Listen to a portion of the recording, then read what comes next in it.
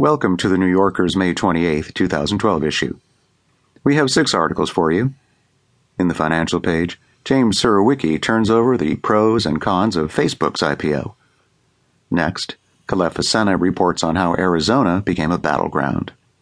Then, Charlayne Hunter-Gault investigates a rape crisis in South Africa. After that, Arthur Krystal writes about guilty pleasures without guilt. And finally, in the current cinema, David Denby reviews the comedy The Dictator, starring Sacha Baron Cohen, and the French film The Intouchables. But first, it's this week's comment. In The Cost of College, Nicholas Lemon reports on how the higher education bubble is ready to pop. It was satisfying to watch the 2 presidential candidates find their ways to absolutely opposed positions on gay marriage. Elections are supposed to present us with clear choices like that, but they usually don't.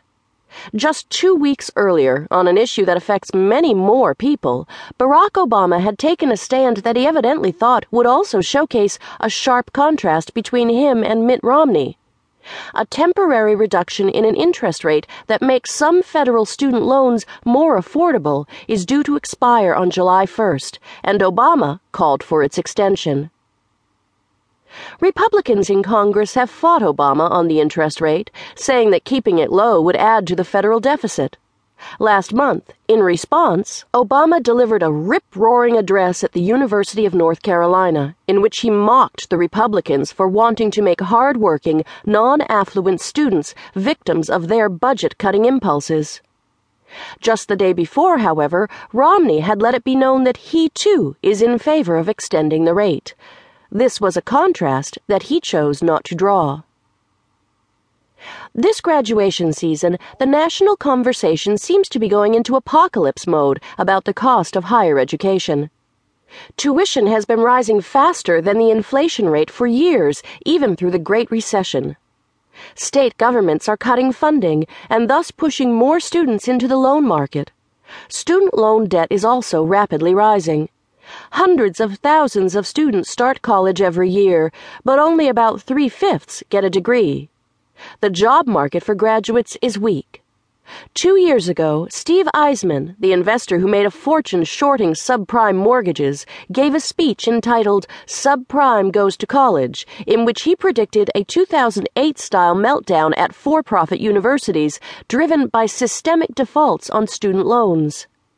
That prediction is now being applied to traditional colleges, too. Why, then, are both candidates proposing to further inflate a bubble that's about to burst? There are all sorts of internal forces on campuses that drive tuition upward, but they are less important in setting the price of an education than is the conviction that college is an unbeatable investment for a better life. As Obama put it in North Carolina, "In today's economy, there's no greater predictor of individual success than a good education. Right now, the unemployment rate for Americans with a college degree or more is about half the national average. The incomes of folks with a college degree are twice as high as those who don't have a high school diploma." These figures communicate the all-over reality of the situation better than do the anecdotes about heavily indebted graduates who can't find jobs. And it is also true that, thanks to a widespread springtime ritual known as discounting, higher education's version of airlines and hotels' variable pricing, in which incoming students get grants to reduce their tuition, the actual price of higher education is less shockingly high. Still, many programs, especially those which claim to lead to high-paying jobs, use deceptive recruiting practices that both overstate graduates' employment prospects and understate students' financial obligations. Liberal arts colleges, which stress their non-economic value, aren't so guilty of such practices. The Obama administration has pushed for reform, at least in the case of for-profit universities. Yet no enterprise has an unlimited capacity to fleece consumers.